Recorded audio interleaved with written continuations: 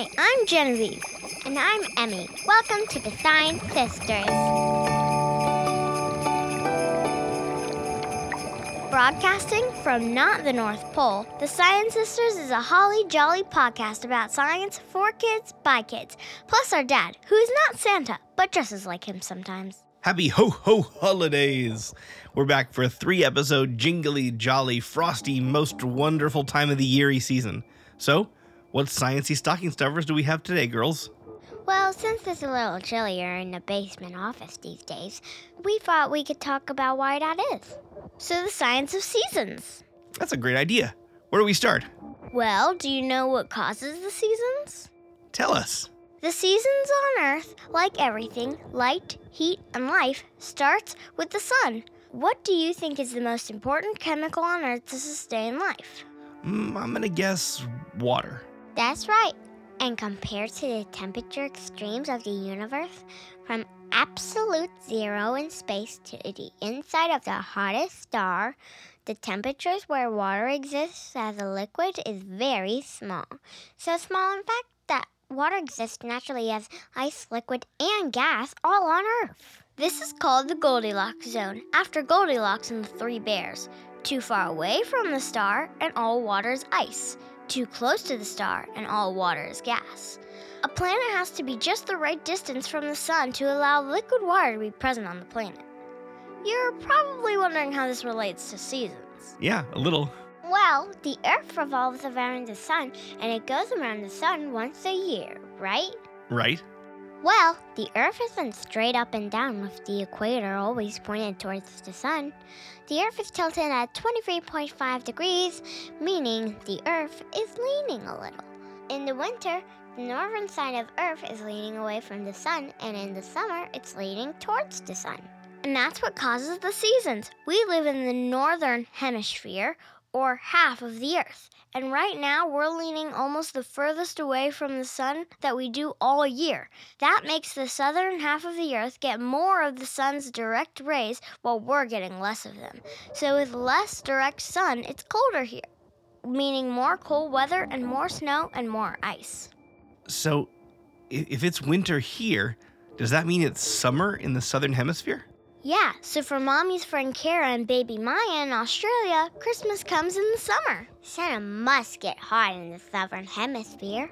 A hot Christmas is not for me. I love winter weather and snow and hot chocolate. I heard that every snowflake is different. Is that really true? Well, to talk about that, we probably need to know how snow is formed. What do you think, girls?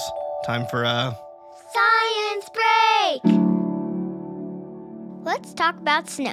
As you might expect, snow is formed in clouds high in the atmosphere, or sky. Water vapor in the sky slowly condensates, or collects together. Although we can't look at every snowflake, because of how snowflakes form and the millions of ways they can grow in patterns, it's almost definitely true that every snowflake is unique, even if the differences are super small. Hey, Jenny, did you know that because the air is so cold up high, that almost all rain also forms as snow and it just melts on the way down as the air gets warmer? No, that's cool. So if every snowflake is unique, that means every raindrop was unique too.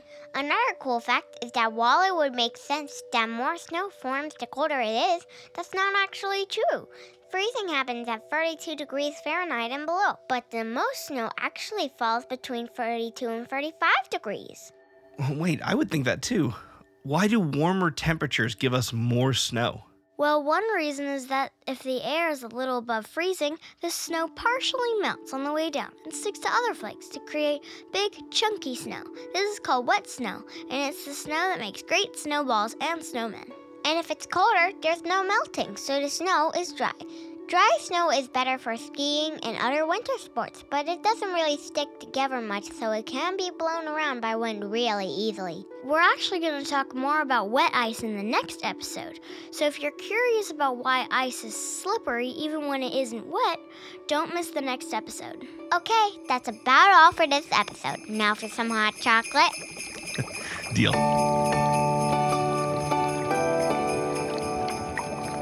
That's a wrap on the Science Sisters this time, but if you want to talk to us, email us at thesciencesisterspodcast@gmail.com or call and leave a message at 910-777-7571. If you love what we're making and you'd like to help more kids discover great science, rate and review it on Apple Podcasts or wherever you get your podcasts. It really helps new people discover it. Thanks for listening, and don't forget to wash your hands for 20 seconds. And don't forget to dry them so they don't freeze. The Science Sisters was created and written by Genevieve and Emmy Britt, ages 10 and 8. Were produced and edited by me, their dad, Kyle Britt, with additional production and music by their uncle, Sven Britt. If you share this podcast with a kid who loves science, I know my girls would love to hear from them. Email us at thesciencesisterspodcast@gmail.com or call and leave a message at 910-777-7571.